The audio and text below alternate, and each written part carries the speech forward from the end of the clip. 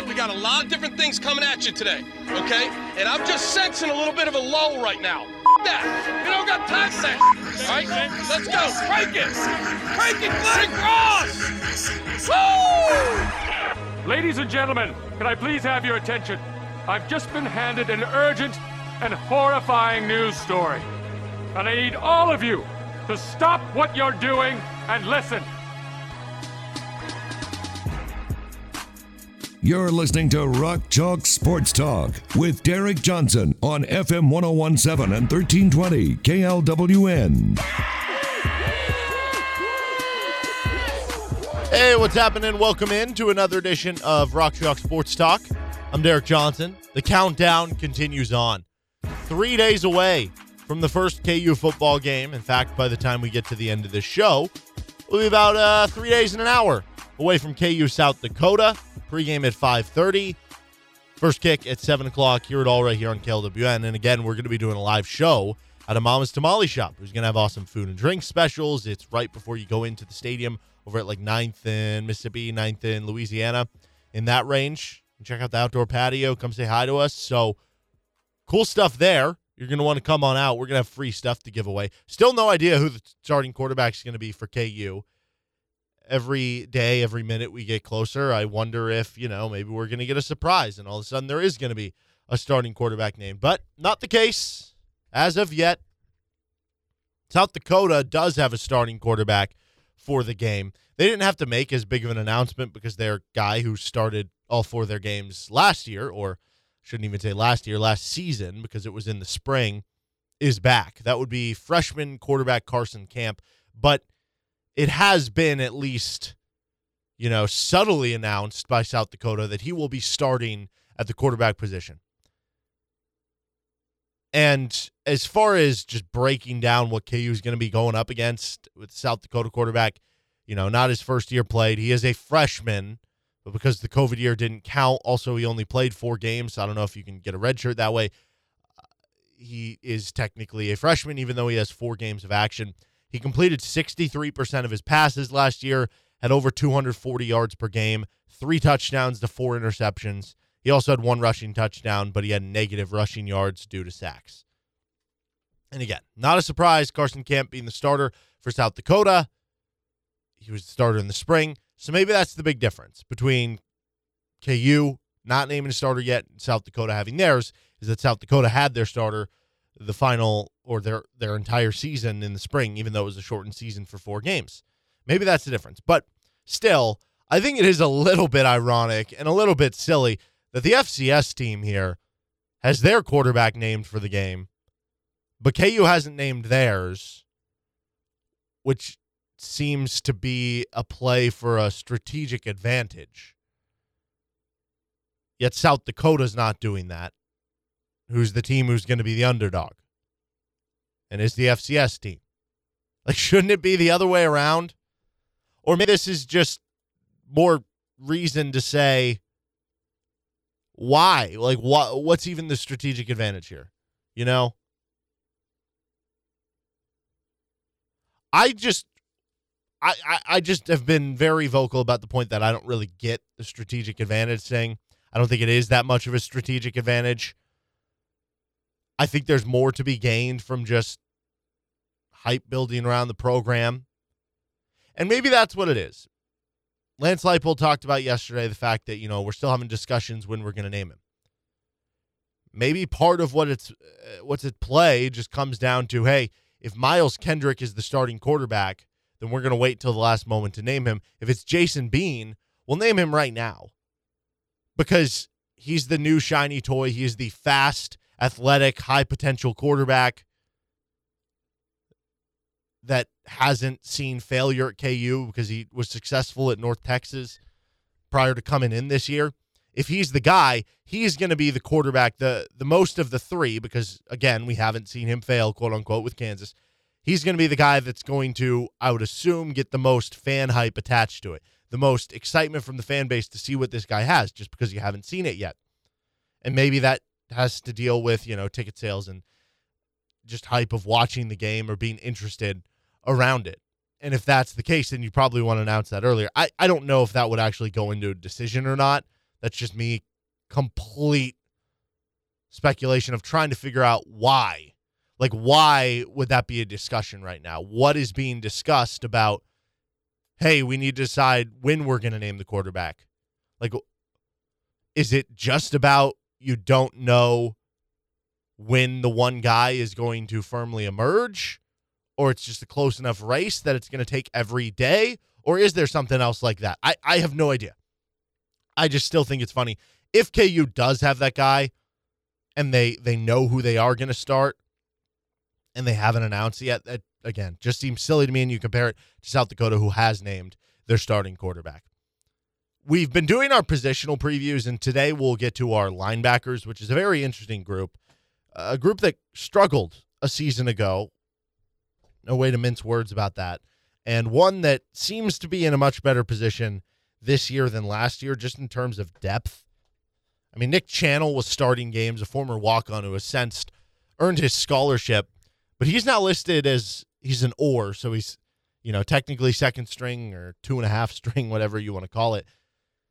And a guy who got some pretty rave reviews over the course of this offseason. For that to be your backup now, I think shows you have a lot more depth in this group than you had the last couple years with Les Miles at the helm. But it's a positional group that doesn't just need more depth, which it might have this year. It needs more frontline ability. And overall for the defense, it's all connected. Everything matters, but they have to play a better part in this defense overall. I mean, you think about the connectiveness for everything, right? If you get into these third down and mediums, third down and longs more because you stop the run with the defensive linemen we talked about yesterday and the linebackers today, then all of a sudden the defensive linemen like Kyron Johnson can rush the passer more, and your secondary is going to be more successful. Whatever it is, KU will be looking for defensive improvement overall this season. Here was Chris Borland at KU Media Days discussing the defense as a whole. Yeah. Basically, we're a 4-down front. We play multiple coverages behind that, and we have some. It's zones coverages, it's man coverages, it's combinations things. There's blitz game, various blitz things, and obviously we have different packages that we evolve to, different personnel packages based on a lot of things, but our concepts generally stay the same. So I think once you learn the basic core of it, the other things that we branch off into are pretty easy to grasp, because it can always, hey, this is new, but it's just like this other thing that we already know. So, and again, I think it's sound defense. It doesn't change a whole lot week to week. It's not like we've got to invent a bunch of new defenses every week. It'll line up to everything. Got a chance versus everything, and again, that's what we want guys to get maximum repetitions, doing similar things week to week. That's how they learn. That's how they can play fast. I mean, just from a schematic standpoint, it's nothing that, jumps off the page. Like, we're going to be doing all these crazy but KU doesn't need that. They need something simple. They need something that they can just rely on. This is how they operated during the Orange Bowl season. There's something to the fact of being simplistic, and then once you kind of master that, you can have little branches of this. But just knowing what you do each and every play, and it's going to be basically the same with a few slight differences that you're going to tweak to the team you're playing, it becomes a little bit easier to manage, and especially in year one, I would imagine, will make for an easier jump. I mean, KU gave up 46 points per game last year. There was 128th of the 128 teams that played. Opposing teams averaged 5.8 yards per carry. They gave up 459 yards per game. They gave up 6.6 yards per play. That's about 3 yards more per play than the offense was getting. And they weren't getting turnovers either.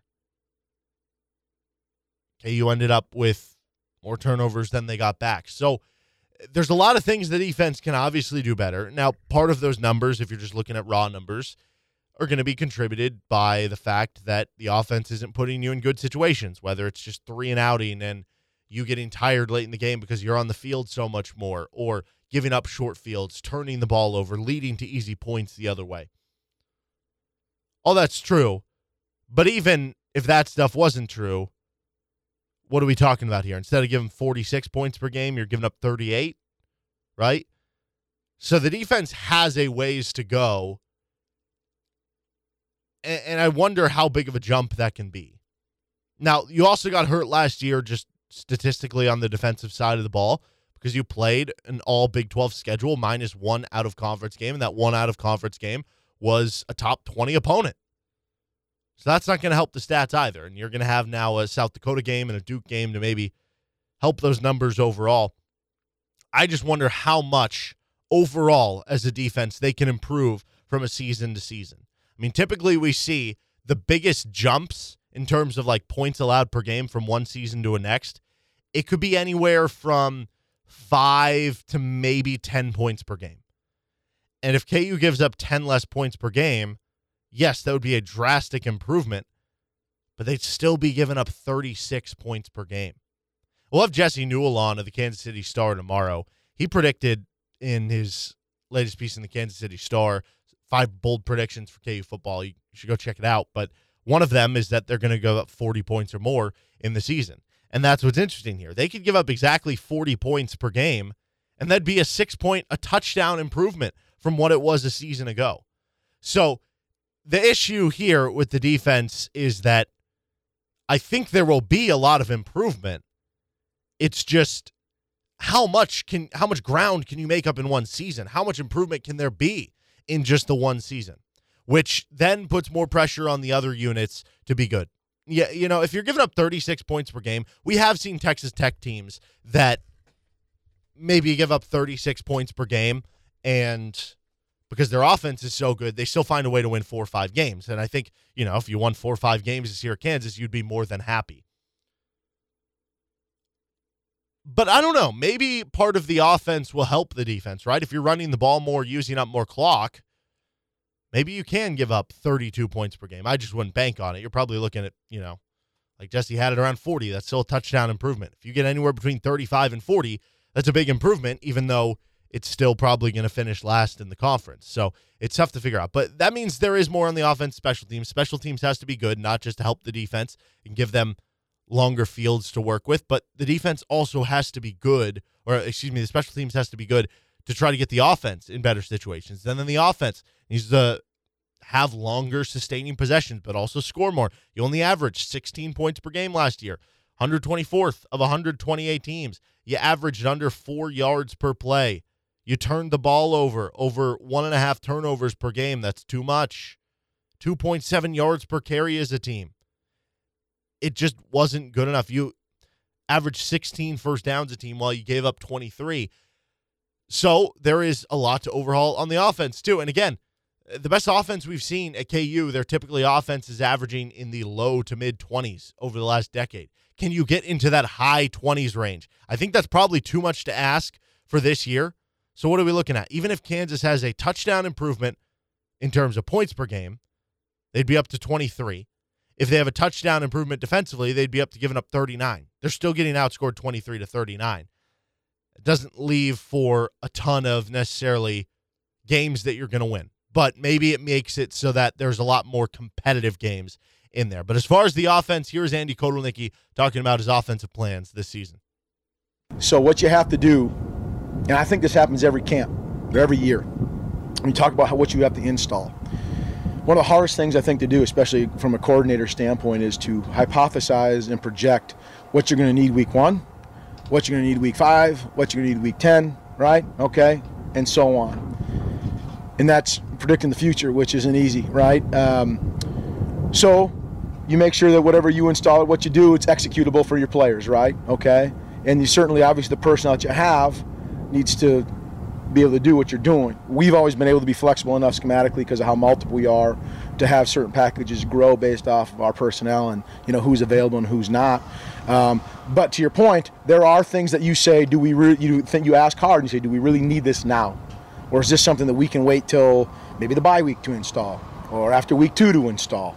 Okay, so you have those questions and you kind of reflect on them. I guess through the years, going into year 16 here coordinating, I've learned and kind of whittled it down to the point of saying we need this to win, right? Regardless of who we're playing. And certainly, looking at the Big 12 and the league and the kind of defenses we're going to see and face schematically, studying those. So that, of course, is going to have some impact on the sort of plays that you want to install and rep. But it really comes down to, it's really not going to be the scheme.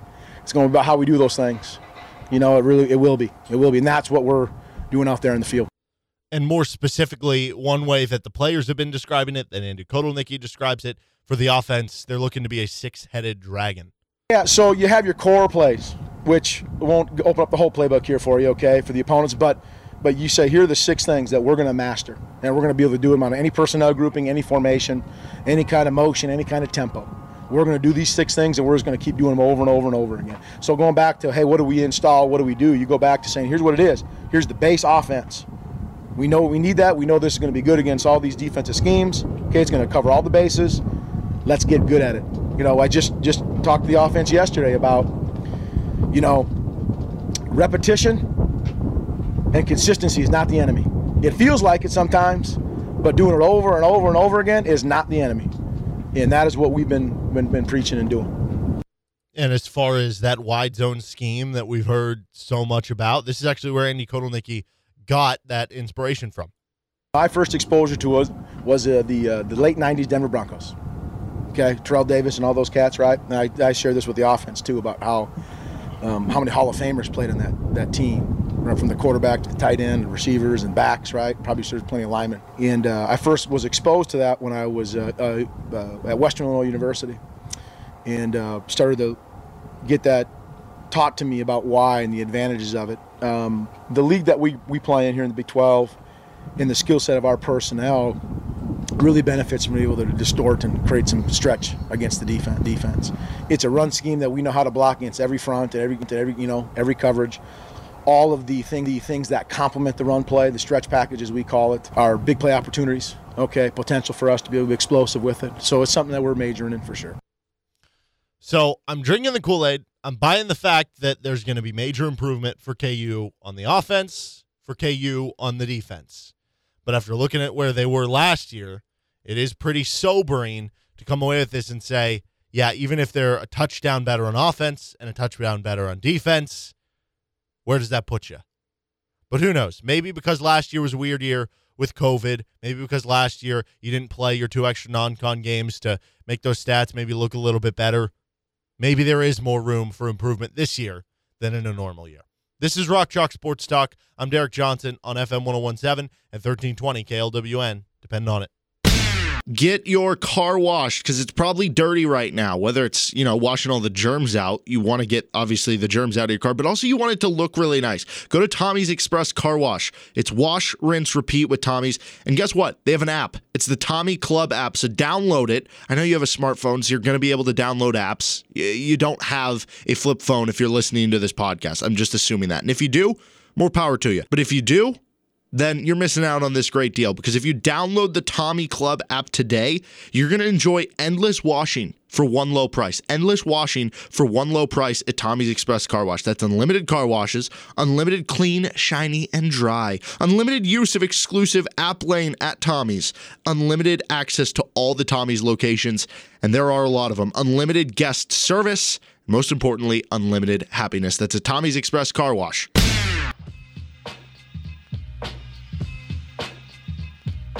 20 minutes, still the top of the hour.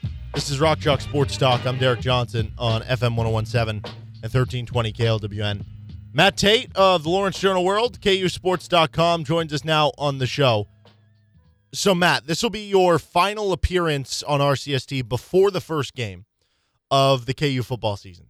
So, any final guesses as to who the starting quarterback will be and when we will find out about it? Wow. It's such a hard one, man, because I don't feel like they've given us any real indication, right? No, they have not. So, and that's okay. I mean, I don't think they're wrong for doing it that way. As I've told you before, I think that the evaluation remains ongoing. I think it could continue even into week 2, week 3, week 4. And I know that sounds a little David Beatty-ish, you got to earn it and all that stuff. But I think it's fair with these guys. I think this coaching staff had limited time with these guys. And so if it takes them a little longer to pick the right guys at all positions, not just quarterback, but, the goal is to pick the right guy. And it's not to do it quickly or not to do it before someone else or anything like that. It's to make sure that you do what you need to do, evaluate how you need to evaluate to pick the right guy. And so if that takes into the season, so be it. Obviously they have to pick someone to start on Friday night. So, I guess what I'm saying is just don't read a ton into that.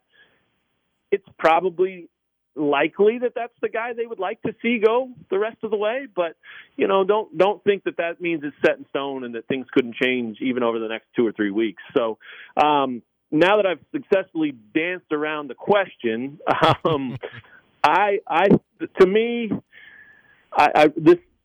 it feels like it's Miles Kendrick or Jason Bean, and I know that might surprise some people, and it's really not a knock on Jalen Daniels. I just think that Jalen's still so young, and as much as he did get some experience last year, and there was some value in that, it was a wild year, and he had a crappy team around him and a crappy line, and that didn't do him any favors in the development areas and things like that. So to me, I kind of look at Jalen Daniels as still being maybe a freshman and still at the very beginning of his development journey, and also as a guy who you should be excited about down the road. I mean, this is still a kid who could end up being a 2 or 3 year starter.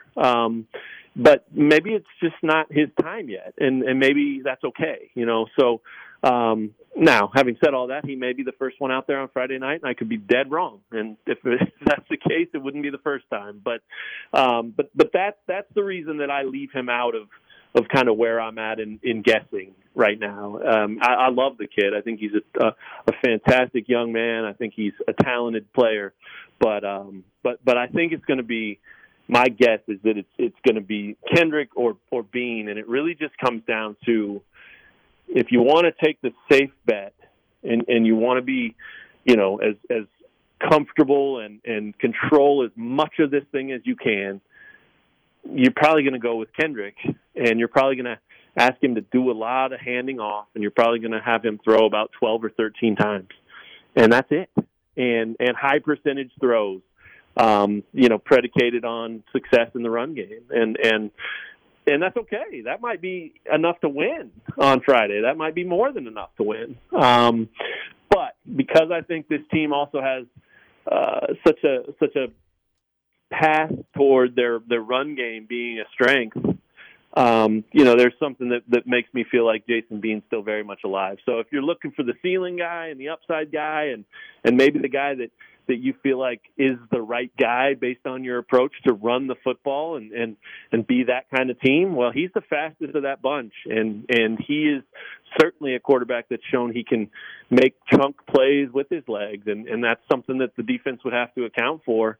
And that makes it even harder when you've got Devin Neal in there and you've got Velton Gardner in there and you've got other running backs with a lot of talent too, So flip a coin for me. I mean, I think I've got it down to those two, and I think KU fans should want to see it be Bean, but I don't think everybody should just immediately throw their tickets away and leave if they find out that it's Kendrick, because he may be what this team needs at this time in order to just kind of create that stability and just that safe environment where they can kind of worry about the rest of the things that are happening on the field instead of that. So it really is a flip of a coin, but I think if it were me, this isn't necessarily guessing, but this is if I was the head coach, I would go with Bean. That's what I would do. Yeah, I wonder, because if, let's say Miles Kendrick is, I wish I could, show you talking with my hands. So let's just say, Miles Kendrick is a, 8 or something like that, and Jason Bean is a 7.5, but Miles Kendrick started at an 8 in the beginning of the camp. Jason Bean started at a 5, and he's rising up. He's heading toward that direction, and Miles Kendrick is still a little better right now, but you feel like you have more potential both this year, both long-term with Jason Bean, and he's heading in the right direction. Knowing that you're playing an FCS opponent, and I get it, you can't take that lightly when you're Kansas, losing 3 times in the past decade to FCS opponents, but knowing this is going to be, in theory, your easiest game, the one game that you're going to be favored in, do you almost go with the potential play? Just let him hit a home run and see if that builds his confidence. And then mine takes as off well. from there. It's going to be easier this game than in any other. I don't hate that. I don't hate that at all. And you know, what little I've kind of got to know about Bean is that, that wouldn't be a risk, right?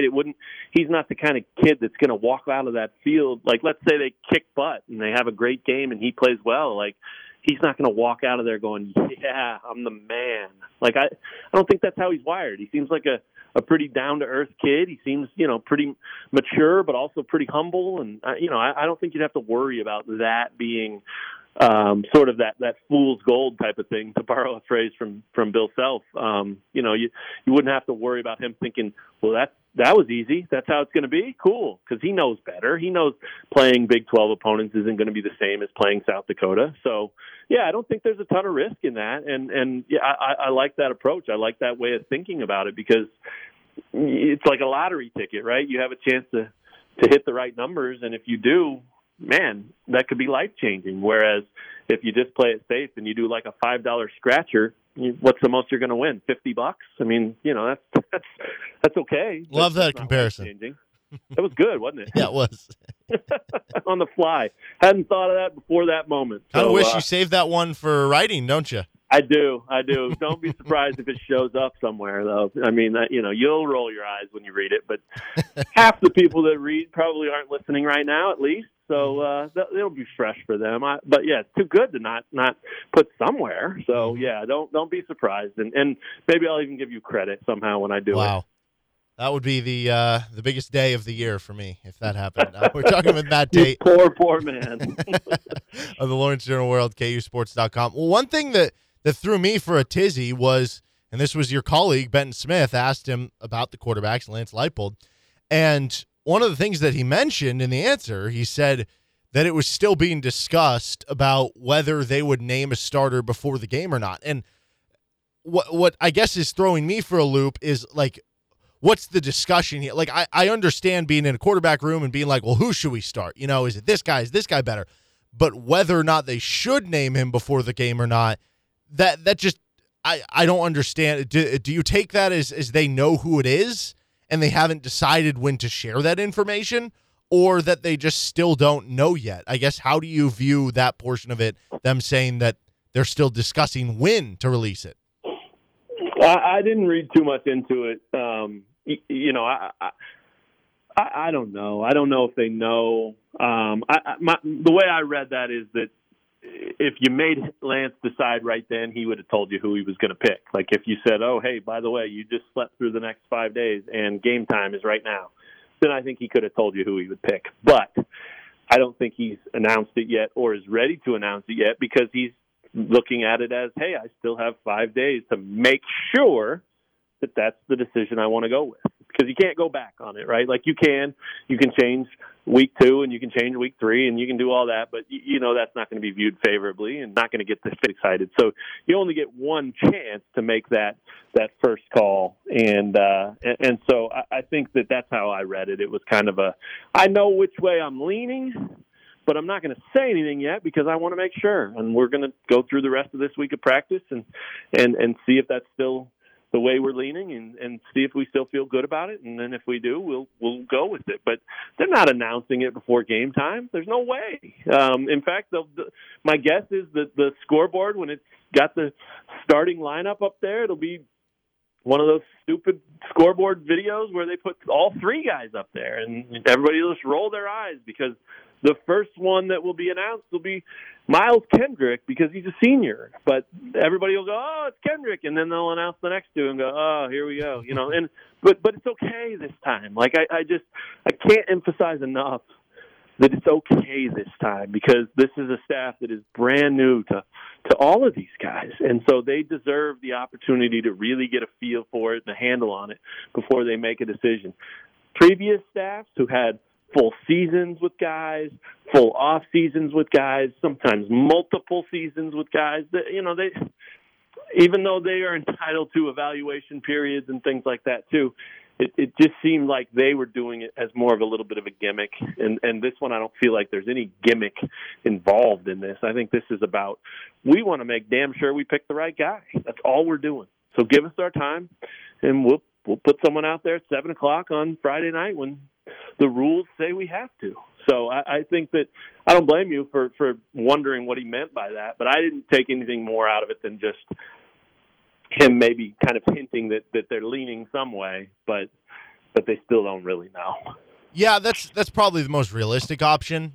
I had a theory that what if, and this goes back to you're talking about, Jason Bean, if you're just talking about bringing up the most fan excitement, the most fan hype around the game, it would be Jason Bean being the starter, just leading up to it. And obviously, at the end of the day, you're just trying to win a football game, so that doesn't matter. But if it does end up being Jason Bean, would it not make more sense to announce who the starting quarterback is before the game if you're trying to build up fan excitement? I hear what you're saying. So announcing Kendrick wouldn't be exciting. So right. And so if you're trying to sell more tickets, if you're trying to get more fan hype around it, if Jason Bean is the starting quarterback, if that were to happen, I feel like it would make more sense to announce it at some point here in the next day or two. That's possible. I definitely see the theory that you're going with, and I guess you kind of have to look at it from the other side too. Whereas, what does that do for Jason Bean? Does it put more pressure on him? Does it make him more hyped? Does it increase the chances of him playing well? Does it increase the chances of him playing poorly? I mean, that's how I would look at it. And I know they do have to think about selling tickets and building hype. KU maybe more than any program out there. But I think you still have to look at what does it do to the player? Is that good for the team or bad for the team? And I don't know the answer to that. You could also say more fans who are more rabid would be good for helping the performance, though. Yeah, that's for sure. There's no doubt about that. So, yeah, I mean, it would make sense. Yeah, it would make sense. I mean, I think it always makes sense to announce the guy. I mean, because you want fans to follow and be excited, and you want players and teammates to follow and be excited. But that's the other thing to remember. Just because we don't know, just because they haven't announced it, doesn't mean that the starting 11 on offense doesn't know, right? They may, and it's not like Mike Nowitzki runs out there for the first snap and has no idea who he's going to snap the ball to. I mean, and even if that were the case, it probably wouldn't change a damn thing about what he does, because he's a pro and he's got a job to do, and he'd snap the ball to Lance Leipold if he lined up out there. So, well, he might actually call a timeout then, because he would know that's illegal. And Nowitzki seems like a heady veteran type of player, so he wouldn't want the penalty. So he would probably not snap it. But you get my point.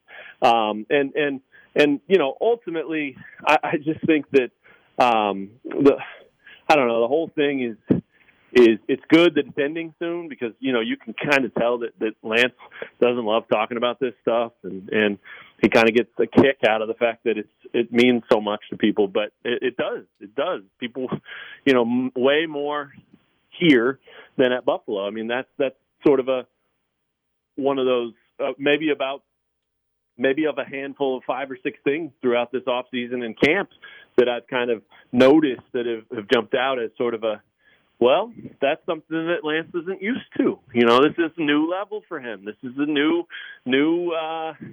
game.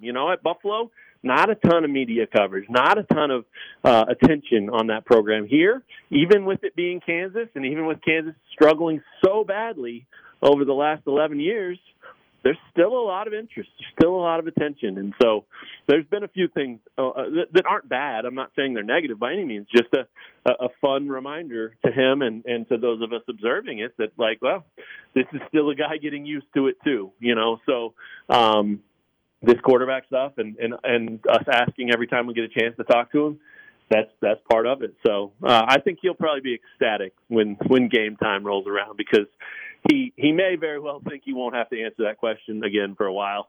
And at that point, it'll be up to him. I mean, if they play 3 quarterbacks in the game, then he'll answer it on Monday, because that's another one that will be asked, because you don't know your quarterback then. But I think they're going to find one.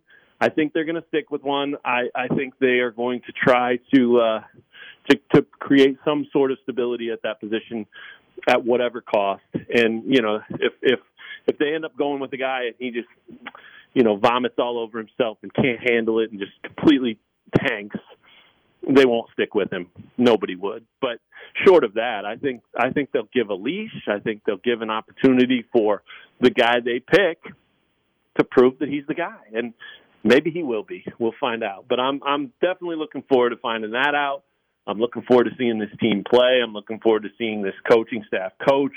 I'm just looking forward to seeing, does it actually look and feel different? Because to this point, and I think you'd agree, to this point it absolutely does and has. But it has to translate. It has to feel and look and be different on game nights. And that doesn't mean you have to go 10-2. You could go 2-10 and it could still feel and look and be different. And there's just a lot involved with that. So I think most fans are probably in that same boat. I mean, it's just like the reasonable ones that aren't expecting 6 wins anyway are sitting there going, we've heard it. Can we just see it? And then if we do see it, maybe we'll get a little excited. And I think that's exactly where the fan base should be.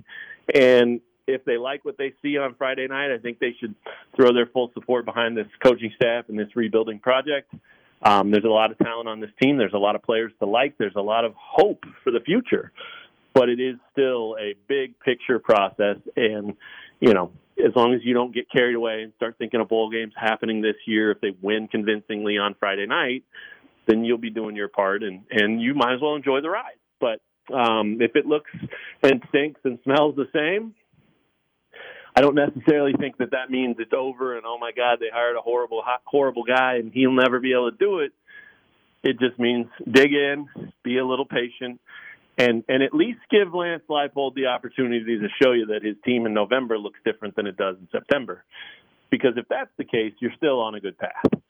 If in November they stink and still look unprepared and are making mistakes and all that, and that's what you see in the beginning of the year, then, you can probably gripe and moan as much as you want, because that's what you've seen a ton of over the last 10 years, and I totally get it.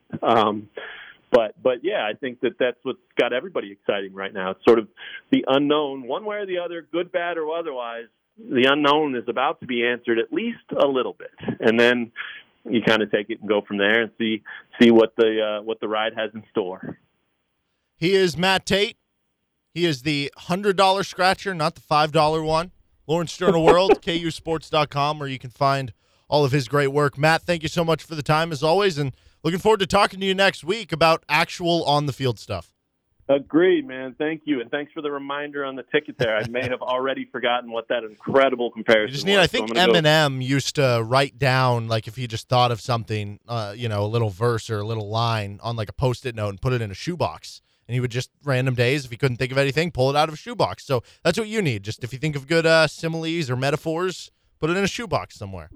Beautiful. This is the first time in my life I've been compared to Eminem. I don't know if that's what you meant to do, but I took it that way, and I'm in, man. Talented dude. And, he may be a little crazy, hopefully I'm not, but in terms of creativity and talent, I'm all there. So I'm going to go write that down on a Post-it right now and see if we got a shoebox laying around. Thanks, Derek. No problem. That's Matt Tate, the real Slim Shady, here joining us on Rock Chalk Sports Talk, FM 1017, 1320 KLWN. 1 hour down, 2 to go. You're listening to Rock Chalk Sports Talk with Derek Johnson on FM 1017 and 1320 KLWN.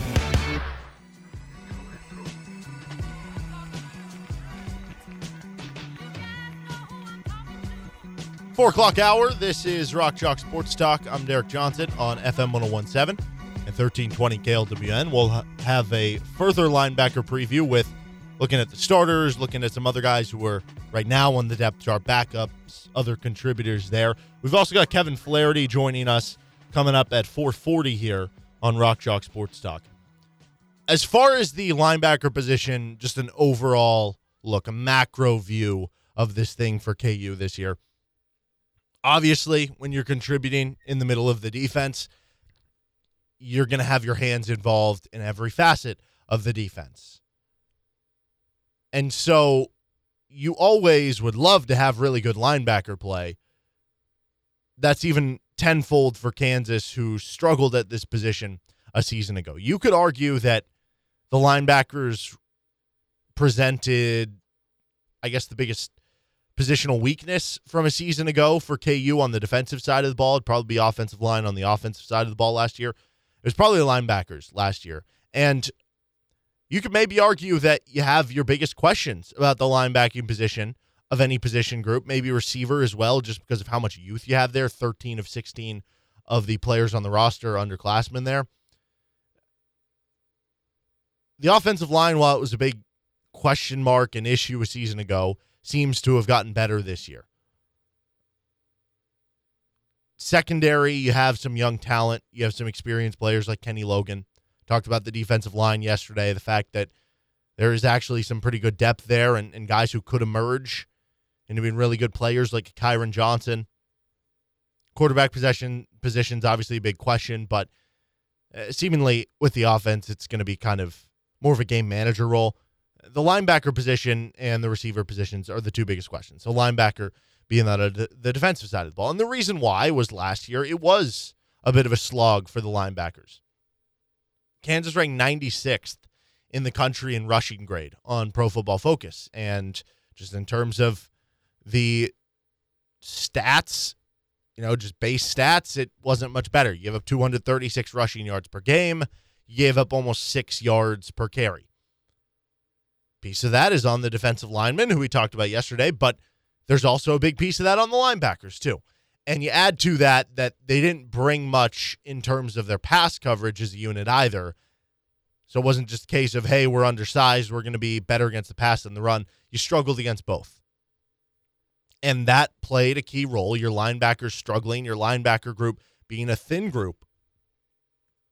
I mean, you were starting Nick Channel last year at certain points, who I actually like Nick Channel. I think he's a really good player to have in that linebacker room.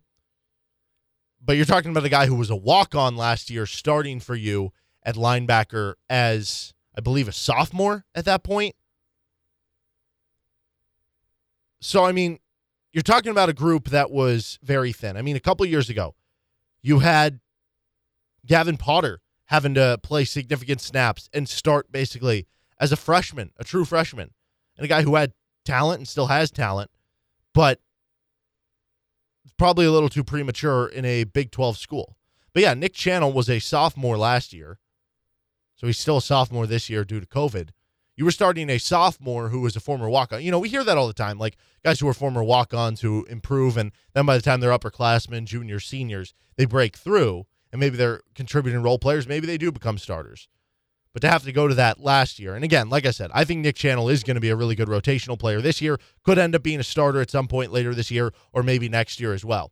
So I don't want to turn this into a Nick Channel conversation. It's just the idea that you were really thin at that position a season ago. And overall, you had 7 linebackers who played for KU a season ago, classified as linebackers on Pro Football Focus. So that subtracts guys who were playing the edge position, which would count as like a Steven Parker or a Kyron Johnson.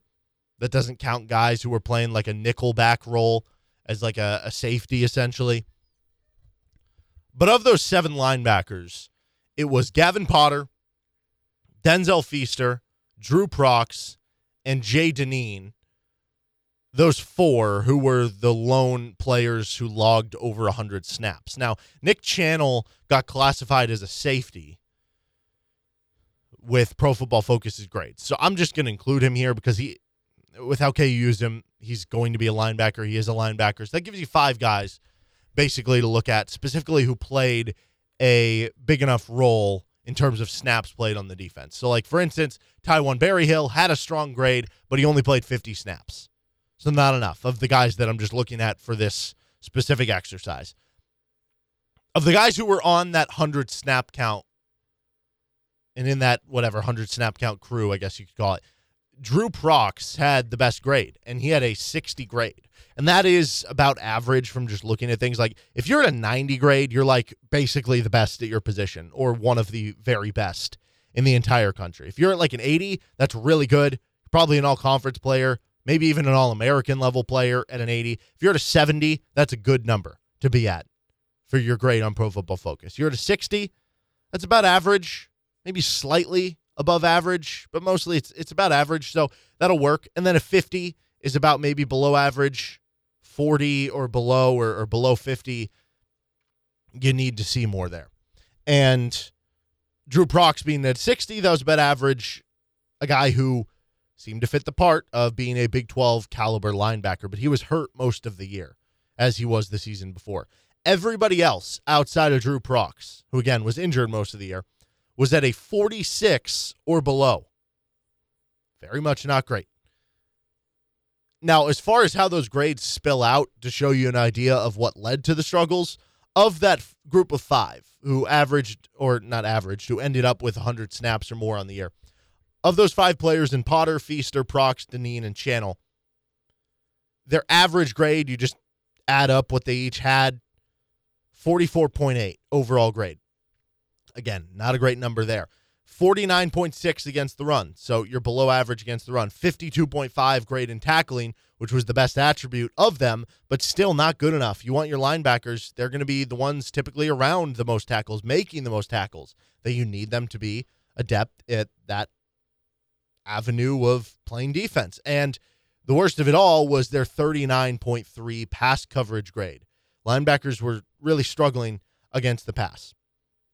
So obviously there's plenty of room for improvement that both can happen and that needs to happen for the linebacker unit. And when you think of all the teams with strong running games in the Big 12, I'll talk more about this with Kevin, but like when you think about the Big 12 now, and I mentioned this with David Lawrence, yes, there are still high-powered, high-octane passing offenses and offensive overall, but a lot of these offenses like actually do have a pretty big staple in the running game now. It's not as much about the air raid or, hey, we're just going to have one running back have 500 yards now. Like Oklahoma has one of the best running games in the country every year, and they should as well with Eric Gray and Kennedy Brooks coming back from injury this season for the Sooners. Oklahoma State consistently has a dude, whether it was Justice Hill and then moving on last year to Chubba Hubbard. West Virginia, you have Letty Brown, who had over 1,000 yards in, 10, 11 games a season ago for West Virginia. Breece Hall, a Heisman candidate at Iowa State. Deuce Vaughn is one of the most electrifying running backs in the country. Bijan Robinson, same goes for him. He had averaged over 8 yards per carry as a true freshman a season ago, former 5-star recruit. And you just go on and on and on down the list. There's so many good running games in the Big 12. So knowing that, it's obviously really important to have good linebackers.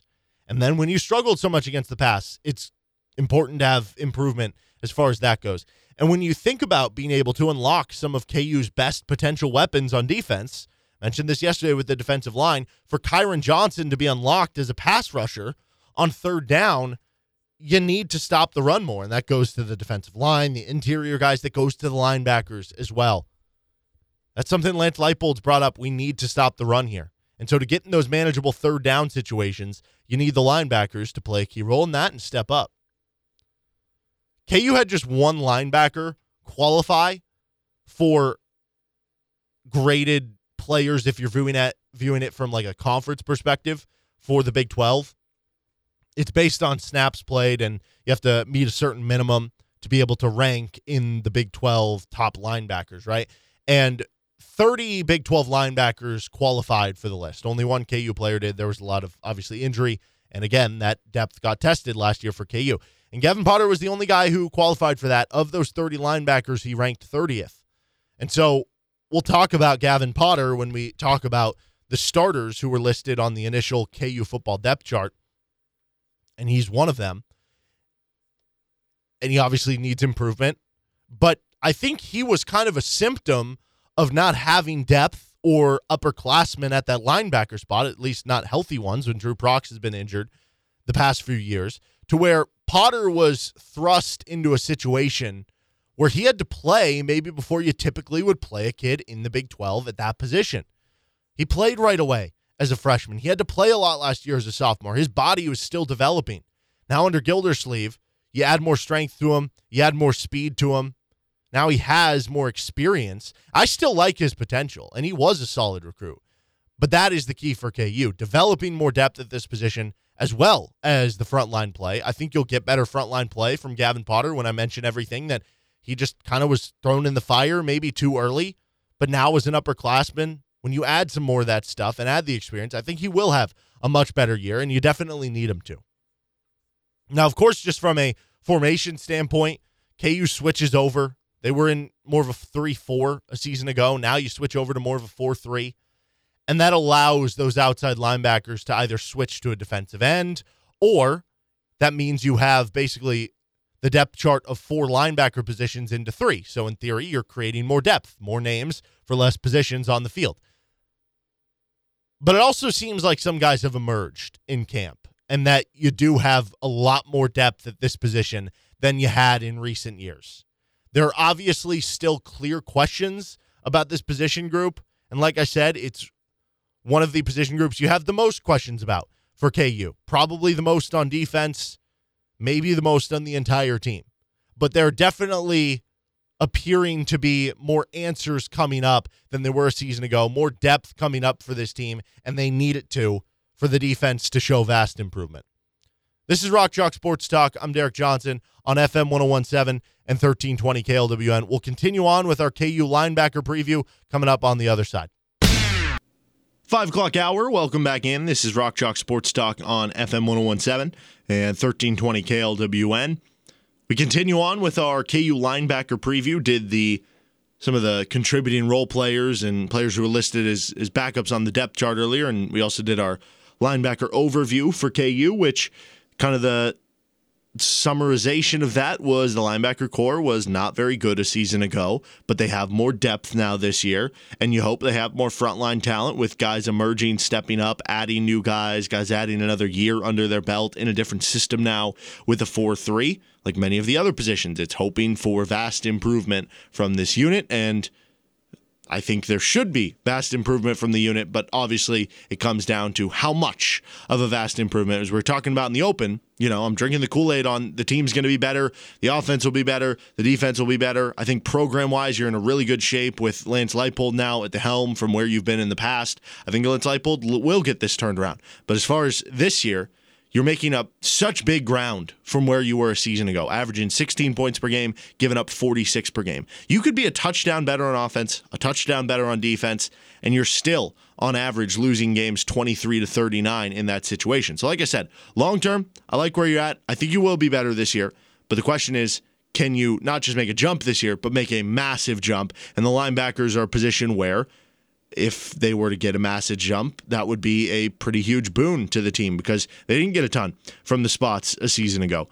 So in the KU released depth chart yesterday, Gavin Potter, Taiwan Berryhill, and Nate Betts are listed as the starters at the linebacker spots for KU. Specifically for Betts, his linebacker spot is kind of this defensive back linebacker hybrid. Obviously, KU switching from 3-4 to a 4-3, and the third, it's almost like a 4-2-5, but it's, again, kind of that hybrid role between a DB and a linebacker, which enter on Nate Betts, who was a safety a season ago, bulks up a little bit. Now he is kind of perfect to play that hybrid role. Here is linebacker coach Chris Simpson discussing the guys who are in that mix, and obviously Nate Betts at the top of the depth chart. So right now Nate is kind of, he's working in that field outside backer position and doing a great job of it. We have Donovan Gaines working out there. Rich Miller's taking some reps out there, again, because he has the versatility, at least in terms of knowing what he's doing. And again, we also have some sub packages. We got a couple of freshmen that are out there as well, at least learning the system. I'm not saying that some of those guys are going to be ready to go this year necessarily, but they're certainly learning the system and doing a phenomenal job at it. That was Chris Simpson, the linebackers coach. As far as Betts specifically, he's a 6'1", 225-pound redshirt senior from Cairns, Texas. And just in getting to talk to this guy, he is honestly one of my favorite players on the team. Just when you hear his story, and fun to talk to, he's a leader of the team, older guy, has changed positions, like every year that he's been at KU. And now maybe as a super senior can fill into his best season yet. But again, just his story of where he came from to get here. And he's a guy who has interests off the football field. Really interesting chat. Actually got to talk with Nate Betts at KU Football Media Days about a week and a half ago. This was one of my favorite conversations. How long have you been playing football? Like, how old were you when you started? I've been playing football since I was around, 5. I was quarterback in Pee Wee. I played quarterback all throughout high school. And then when I got to junior college, I played receiver. And then I switched over to safety. And then when I got here, I played safety. Now I'm at linebacker. So I've been playing football really all my life. But I was mainly a basketball player in high school. But, football is what life chose for me. So. Yeah, so what went into that whole process? Why'd you end up going with football? And, I mean, how difficult of a path was it for you, changing all those positions, going to junior college before you wound up here? The reason why I chose football was because I'm from a small place called Goodloe, Texas. And I went to high school in Kearns, and it was small. I graduated with about 44 people. And, and I was real good at basketball, but there was no scouts, coming to look at us. So I walked on for football because, they give more scholarships, and I couldn't really afford to pay for my own schooling. So I walked on at a junior college for football at wide receiver, and, I made it. So after that, I just been giving my all, just been trying to do what I'm supposed to do. I really didn't know too much about football. All I knew was to go out and play, you know what I'm saying? So I just been going out and giving my all. But then one day I was like, Coach, I feel like I can help the team more being on defense. So I moved to safety. And then after that, I got a scholarship here to Kansas. And I've been playing safety, but now I moved to linebacker, anything to help the team. So that's how I've been throughout my whole life. I just want to help, you know what I'm saying? So I feel like that's what led me to playing football, playing from wide receiver to safety to linebacker. I feel like that's what helped me out, just wanting to help, just wanting to be a good teammate. What was that feeling like when you got the offer from Kansas, when you got scholarship offers after you did initially walk on? It was really crazy because I was playing basketball. My high school colors are green, but I was just playing basketball in my high school gym, and I had on a blue headband with some red shorts and some blue shoes. So I was just and then my coach called me. He was like, "You got an offer from Kansas," and it was just crazy how it happened. But it's really been a dream that I've been living out. Though it's just been a dream. I've always wanted to just do something. Either if it was going to be basketball or football, I just wanted to do something. Do you think whenever your football career does come to a close, have you ever thought about coaching? Yeah, I really have thought about coaching. I've thought about coaching the kids back at my hometown. I feel like they need a lot of encouragement because I come from a small place, and I'm the first one to play Power 5 football, you know what I'm saying? So I feel like a lot of kids there need encouragement because I feel like there's not a lot of encouragement there, and hope, really. I feel like if the kids can see that I've did it, they'll have hope that they can do it, you know what I'm saying? So that's what I really want to bring to the table as far as coaching wise. But if that don't work out, I really want to do a lot of things. I have a whole lot of things in mind that I want to do. So but coaching has ran through my mind though. Yeah. So what's 20 years from now? What are we seeing Nate Betts doing? I'm of course gonna be. I'm gonna be an entrepreneur. There we go. I'm definitely gonna be an entrepreneur. I feel like I want to own businesses back in my hometown because I live in the country and there's not really much there. So I feel like I want to put some stuff there. I want to put some gyms, like a Boys and Girls Club. I want to do a lot of things like that back in my hometown. I think I'd be a good entrepreneur. So you play basketball. I don't know how often you get to go play basketball here at KU. Are you the best basketball player on the football team? I used to be. Okay. Now I've put all my time into football, and I haven't really stepped on the court in a long time. So I don't know how my skill set is looking right now, but I used to be though. Yeah, for sure. I have a lot of confidence in saying that. I appreciate it, Nate. Appreciate you. I love that. Just a guy who former basketball player turned football player, had to walk on at a JUCO, earned his way all the way up to being a Power 5 scholarship player, and has interest off the football field, wanting to be an entrepreneur and starting like boys and girls clubs back at his hometown. I think just an awesome story with Nate Betts, and was glad I got to talk to him. But specifically as for his on-the-field play, KU needs what he can provide. They had poor pass coverage numbers, as we were discussing in the 4 o'clock hour, and Betts was a safety last year. He had about a 64 pass coverage grade. That would be a huge improvement for what KU got in that regard. And even still, with being a safety, he had better rush defense numbers, better tackling grades than the linebackers on average. So he should be a nice little upgrade to the linebackers, especially on those passing plays. So really excited to see what Nate Betts can bring. As far as another starter, Taiwan Berryhill, he's kind of a wild card here because he's interesting. He played limited number of snaps last year as a true freshman, 50 snaps in the 2020 season. But in the limited snaps, he had one of KU's best defensive grades. He did for the linebackers, and he's still just a freshman. He played as a true freshman last year coming out of New Orleans. He was a top 40 overall player in that state, 3-star recruit. Obviously, Louisiana, very good recruiting state. 6'2", 235 as just a freshman. Really good size at the linebacker position. And he played in the final 5 games of last season. So he did log a little bit of experience. He had been a name that we kept hearing get popped up about guys who really showed off in the offseason and have improved their game. Here is linebacker coach Chris Simpson talking about Taiwan Berryhill. Taiwan's talented. He's one of the more talented guys in the room, quite honestly, because he has that combination of size, speed, strength, those types of things. So he's still developing and maturing. He's still young. You know what I'm saying, John? So but he is very talented. I'm excited, not just for Taiwan for right now, for this year, but in the years to come. I'm excited for a guy like Taiwan Berryhill. And another guy where his pass coverage grade was an improvement from the rest of the linebacker group on average. That should help.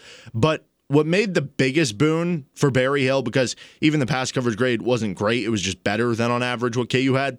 The biggest boon that he provides is his run defense. He had a 73 run defense grade, which was really good. That was 4th on the team of any position. So he's a guy who can come in, be a thumper. You've heard Lance Leipold and the staff talk about needing to stop the run more. Big 12 is kind of a running league now, like they still have the high-powered offensive and passing attacks, but a lot of teams have these high-powered rushing attacks and stud running backs. You have to be able to stop the run to even get to those third down pass rushing situations where you can bring in different formations and bring in guys who are more adept at covering specifically, and he could definitely help with that. And then there's Gavin Potter, who is the other starter of this unit. Potter is the most experienced at linebacker of those 3 starters because Betts, again, was a safety a season ago. Berryhill, still just a freshman who only played in those final 5 games a season ago. And he started with Gavin Potter, similar to what Berryhill did, toward the end of his freshman year.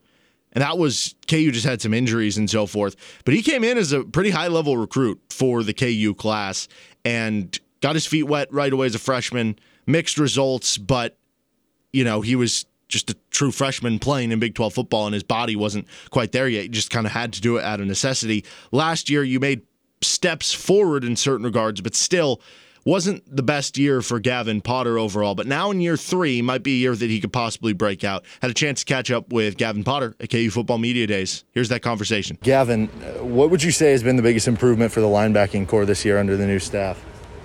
I would have to say our hustle and our work ethic has definitely changed throughout. What are some of the biggest differences in what you guys are just doing schematically in the 4-3 defense versus last year, maybe playing some more 3-man fronts? I would say just the way that we play downhill is a lot different. Back then it was a little more like play, weight back, and then attack, and then now it's just go attack. So Is there a specific linebacker position you're playing, or is it just kind of all over? Well, I'm playing Mike, but I could play all over. So as the Mike, are you having to take charge of a bunch of the defensive calls and where everybody's at, blitz packages and so forth? Yeah. And what's that like compared to last year? About the same. It's there might be a little more checks, a little more things I have to do, but it's about the same. It's about what I did last year too. What would you say the biggest difference in your game now is than when you first walked on campus and were playing already as a freshman? Technique.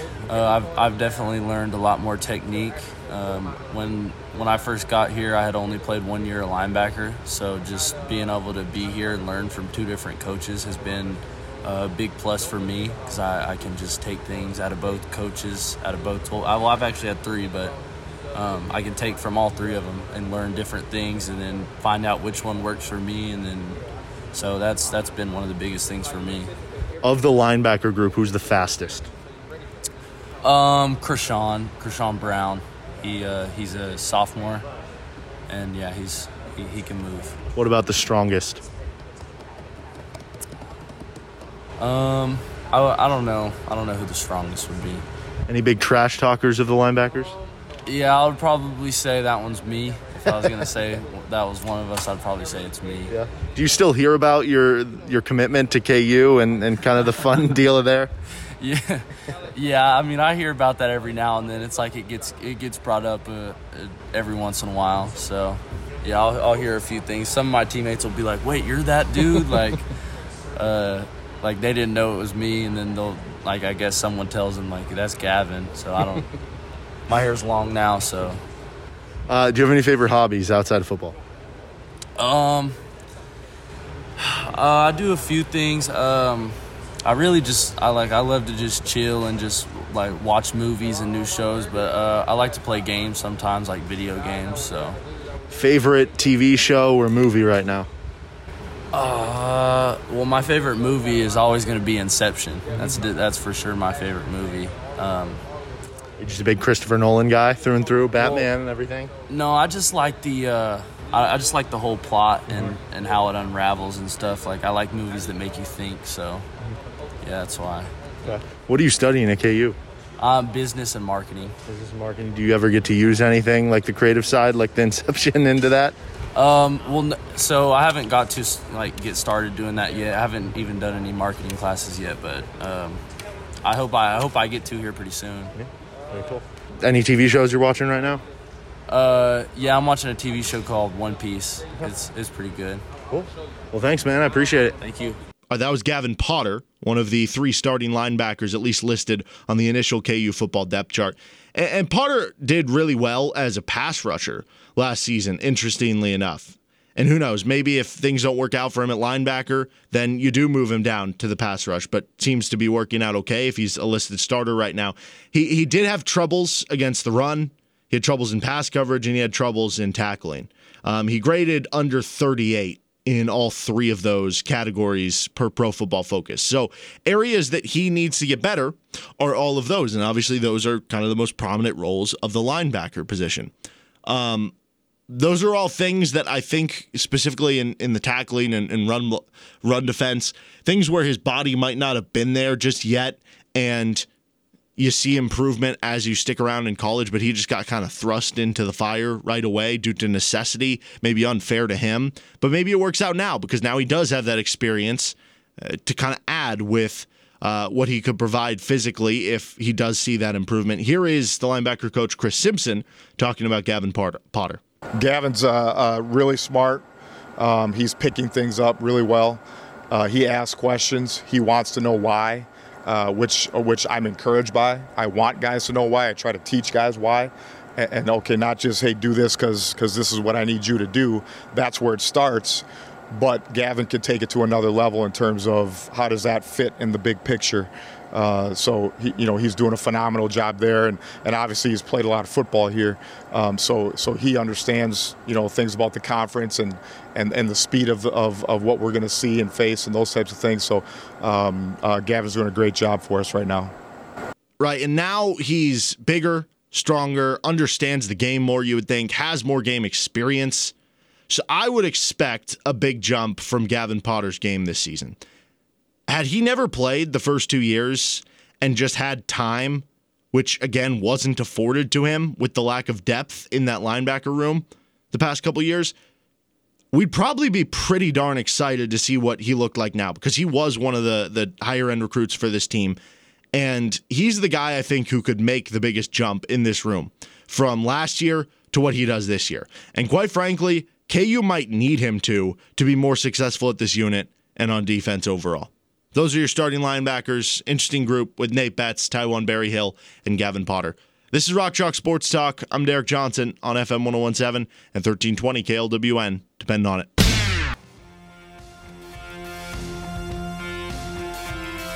This is Rock Chalk Sports Talk. I'm Derek Johnson on FM 1017 and 1320 KLWN. Kevin Flaherty of 24/7 Sports joins us now on RCST on a Tuesday here. And we got a little bit of football last week with Week 0, but this is the real first week of the college season. We'll do our college football total season preview later in the week here on RCST, but figured this would be a good time as any to preview the Big 12 with Kevin Flaherty. So, Kevin, is this OU's best shot at a title under Lincoln Riley? I feel like I'm falling right back into the headline of, well, can this finally be the year that OU wins a college football playoff game? But here we are once again doing it anyway. Well, and of course, the funny thing is you know, it was anybody's game against Georgia, you know, back in that game that went into double overtime, and then Georgia goes into overtime with Alabama in the very next game. And so, you know, you're basically a coin flip away from Oklahoma not just, you know, having a college football playoff win, but also potentially a national championship to boot. And so when you look at all of that, I think that as weird as it sounds, that loss was really big for Oklahoma, because I think after that game, even though Oklahoma was right there and arguably should have beaten Georgia, they certainly had a big lead and led late in that game before Georgia came back to tie it. I think the thing that jumps out is Oklahoma understood after that loss, and it's shown up since then, obviously, against Alabama and LSU, that they just didn't have the horses on defense to put them where they wanted to be in the national title hunt. They were elite offensively. They were in a spot where they could compete with anybody on that side of the ball. Obviously, Lincoln Riley calls a great game, but they just didn't have the horses and really, really, really didn't have the depth. And I think all of that's important when talking about this year's Oklahoma team, Derek, because I think when you sort of put this team down to its brass tacks, I think for the first time, if you were to walk out to Oklahoma's practice and look at them on the hoof, you would be surprised by what they look like defensively. You would think, hey, this is a team that has a legitimate two-deep defensively. They have guys now that can match up with some of the best teams in the country on that side of the ball. And so because of that, I do think that this is probably the best chance that Oklahoma's had, certainly since that Georgia loss, but maybe even a better chance than that team, given that this year's team is probably going to be significantly more balanced. Do you think Iowa State, do you view them as the clear contender with Oklahoma, or do you think they might be closer to the pack than we might think? You know, I do think Iowa State's a clear-cut number 2 right now, and I know there are some people who think Iowa State would trend closer to the number 1 spot and might even be the pick to be number 1. They returned so much production, Derek, from that team that obviously had success a year ago. One of the things that kind of scares me with Iowa State is they had those close games a year ago where if a couple of them go differently, not that Iowa State wouldn't have been a good team, but we'd be looking at them very differently, right? If Iowa State had 2 more losses last year, one of those losses was to Louisiana that they did have, and they didn't make it to the Big 12 title game, where would we be placing this Iowa State team? And I think that's instructive, because you're only talking about, in some cases, a field goal or so of difference. And so is Iowa State legitimately that far ahead of somebody? When you look at Texas specifically, Texas fired its coach last year for a disappointing season, and Texas was arguably just as close to reaching the Big 12 title game, except those close games tended to not go the Longhorns' way. And so I do think that Iowa State is number 2 behind Oklahoma. I don't know that I would quite put Iowa State in that national title contender. I don't know that Iowa State's a team you want to see matched up with an Alabama or somebody like that at some point this season. At the same time, that doesn't mean Iowa State's not a top 10 team, not a top 15 team. And I think they have a chance to be really, really good and possibly, like you said, closer to Oklahoma on the front end than maybe closer to the Big 12's number 3 team. Yeah, I think it's very interesting. Like the TCU game was very close. And, I mean, TCU finished up 5-4, but TCU loses that game. They lose by a touchdown to Kansas State early in the year, and then they got it going. And we know how well TCU has the most wins in the conference over the last, I think it's decade or so, besides Oklahoma. I just wonder if with TCU maybe starting to answer some of the offensive questions when you look at the running game there and Max Duggan finally making it look like they have an incumbent quarterback back in action since Trayvon Boykin, along with what you're going to get with the defense seemingly every year with Gary Patterson. Like, I wouldn't be surprised at all if TCU ended up kind of spoiling the party there. But I think there's other teams, too, that could, from that pack, kind of usurp an Iowa State to where I still think Iowa State's a really good team. But I wouldn't be surprised if, TCU or even a Texas. I feel like Texas has kind of a 7-5 floor, 9-3. I don't know. That some type of team could have one of those seasons to usurp the Cyclones and maybe finish tied with them in the conference, but have the head-to-head win. It's funny, and the Texas part that we brought up, Texas lost to TCU last year by 2. They lost to Oklahoma in 4 overtimes, and they lost to Iowa State by 3. That's it. Those were all of Texas's losses, and they fired their coach for it. like they were. I don't think a lot of people realize how close Texas was to the breakout season that they were kind of all hoping for and reaching the Big 12 title game. I think another team in the discussion, I agree with you 100% on TCU, by the way. Another one of those teams that had a lot of close games that, even with all the offensive struggles and maybe with Sonny Cumbie going back to Texas Tech, there will be fewer, cooks in the kitchen as far as that offense goes. I think with Quentin Johnston catching passes, with Zach Evans running the ball, when you look at Max Duggan running the ball and throwing the ball, that's a pretty good base for your offense. And we know that the defense will be really good.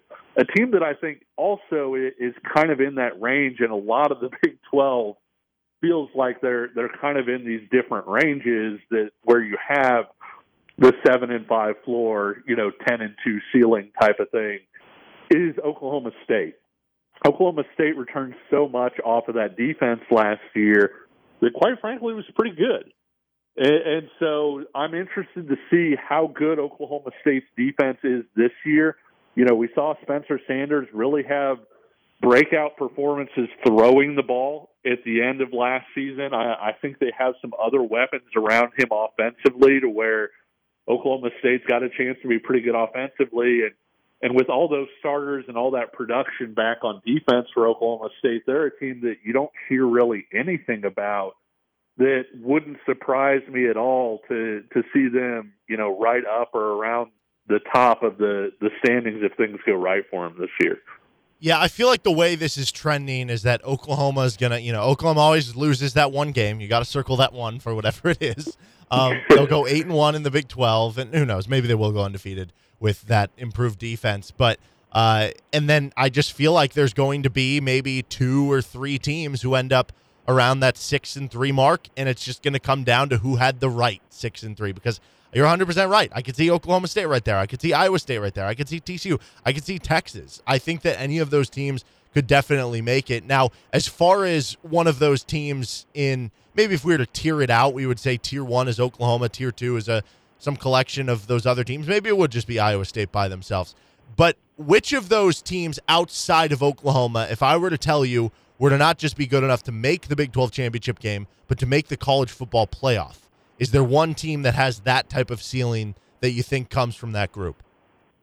I would say Iowa State probably, but even if we were to leave out Iowa State, because I agree with you on the tiers, but I do think that Iowa State would be on top of that second tier. Mm-hmm. I think the other one that kind of jumps out, and maybe this is just an unknown, maybe it's, riding what Alabama was able to do with Steve Sarkisian's offense last year. I think Texas is really intriguing this year, Derek, especially – with them tapping Hudson Card at that quarterback position. He was a guy that a lot of people that I trust and know down in Texas kind of felt like, hey, this guy is the next really good quarterback that Texas is going to have. This is a guy that has that it factor. He has the accuracy. He's a really good athlete. And so if they can get that kind of quarterback play around what they're going to have in terms of a running game with Bijan Robinson. Defensively, they've got athletes all over the place. Some of those guys that have been there for several years, and so they're in spots where they've been through some wars. They've been through, tough games and things like that. I think Texas, they wouldn't necessarily be my pick for number 3 in the conference, Derek, but if you're asking me, hey, who among that next group could potentially have a college football playoff type season, I think there are a few boxes there that maybe Texas could check that the others could. Talking with Kevin Flaherty of 24/7 Sports here on Rock Chalk Sports Talk. All right, we're focusing too much on the top of the league. What about the bottom half of the league where Kansas projected to finish last? If I were to tell you that Lance Leipold were to work some magic and KU was to finish 9th in the conference instead of 10th, what school do you think would be most ripe for the picking there? Texas Tech. Texas Tech, to me, I know that they had a solid year last year in terms of, I think they won 3 conference games. So not great, but, not necessarily right at the very bottom. But they went all in, Derek, on the transfer market in the offseason and went all in on the transfer portal. And one of those guys that they went out to get was a quarterback in Tyler Shuck, from Oregon. And I think a lot of people have high expectations for Shuck based on his ability. He's got great size. He can throw the ball. The question I have is whether he's a good fit for the air raid system that I'm pretty sure Sonny Cumbie is going to bring back. And I think, Derek, Kansas's last game last year was against Texas Tech, and you saw in that game how much Texas Tech really wanted to run the football, right? Like it was their best play was to line up and run power. That was what they felt comfortable doing. Now you're going with a new quarterback. You're potentially going into a relatively new system. I don't know that Shuck's skill set specifically fits the air raid. It might be that he comes out and throws for 4,500 yards and I'm a moron. I mean, that's totally capable of happening, but at the same time, I think there are enough question marks there, enough new guys and new spots, and enough changes there that if things don't go right early on for them particularly, I could see sort of an avalanche effect taking hold there, whereas I think the other Big 12 schools that maybe you're talking about being around that same range as Texas Tech, I think they're maybe made of a little bit sturdier stuff and a little bit better foundation for this season. Who do you think is the best offensive player in the Big 12, and who do you think is the best defensive player in the Big 12? Oh, gosh. You're putting me on the spot. And actually, quick caveat, I'm going to say you can't pick a quarterback because it'd be obvious to pick a quarterback and, say Spencer Rattler or whoever, they have, such an impact in the game. Best non-quarterback in the Big 12. I love Bijan Robinson. I'm kind of torn on this question between Bijan Robinson and Marvin Mims at Oklahoma, with Bijan Robinson being the running back at Texas. He was just so explosive last year and produced, quite a bit despite not really getting that many opportunities. And I think that when you look at how Steve Sarkisian has utilized his running backs, I don't think that's going to be an issue. I think he's going to get the ball plenty this year. And so I'd probably go Bijan Robinson. Defensively, maybe Nick Bonito at Oklahoma, the pass rusher. I think that Bonito's a guy that really has a chance to have one of those, 12 or 14 sack, type of season. And if he does that, and if Oklahoma's as good defensively as some of us feel like they could be, he could really be sort of the main figure in that and make a push toward All-America honors. Has the conference kind of, I don't want to make this sound like, oh, they're just all running triple option and run heavy teams, but has it kind of shifted a little bit from being like a QB-dependent league where all these teams were running the wide open spread and air raid in the early 2010s to now being one that is more balanced and does have a run-heavy influence into it? It's shifted a bunch, for sure. I think, Texas is going to throw the ball even with Robinson, but I think that, when you look at what Sarkisian has done, he's gotten the ball to his playmakers wherever those guys are at, and he has that in Robinson. Even taking that out, I think that you look at Kansas State obviously being, primarily a run-first offense, or that's what they like to do. Baylor in the last year has said, that they're going to go to wide zone, and that's really what they want to do. Obviously, Kansas fits into that same exact sort of box, with them hiring Lance Leipold. And I think, too, one of the things that really jumped out about it was last year, it seemed like sun or rain or moon or whatever, you were going to get Texas Tech throwing the ball 60 times a game, and that just wasn't who they were, Derek. It really wasn't. That was the most run-heavy Texas Tech team that I can remember, maybe since Byron Hanspard, back in the early Big 12 days, and run heavy, not necessarily just in, hey, they call run a lot, but run heavy in this is who we are, this is what we feel comfortable doing. And so I think you're starting to see a little bit of bounce back, and that makes a lot of sense for a lot of reasons. One, some of the better teams in the league, have run up-tempo and been sort of those spread it out types of teams. Oklahoma had tremendous balance despite the fact that they throw it quite a bit, but teams like Kansas State, Iowa State with Breece Hall, all of those guys can really slow down and sort of change the tempo of a game by lining up and running the ball. And the other part of it is the league has recruited for so many years now defensively to try and slow down spread offenses. So all of a sudden you're going up against linebackers who are guys that are more comfortable playing in space. A lot of times they're just flat smaller, and all of a sudden you're putting that guy into a position where he's got to fight off a fullback and fill a gap like it's, early Big 12 days. And so I do think that there has been some bounce back, certainly across the league, and definitely from what seemed like sort of peak spread season, at the end of the aughts or whatever, where if you weren't running spread in the Big 12, it was just kind of weird. Yeah. He is Kevin Flaherty. Check out all his work, 24/7 Sports. Kevin, excited to talk to you about real football next week. Yeah, I'm as excited as you are, Derek. Thanks for having me on. All right, that's Kevin Flaherty, 24/7 Sports, joining us here on Rock Chalk Sports Talk, FM 101.7 and 1320 KLWN. Depending on it.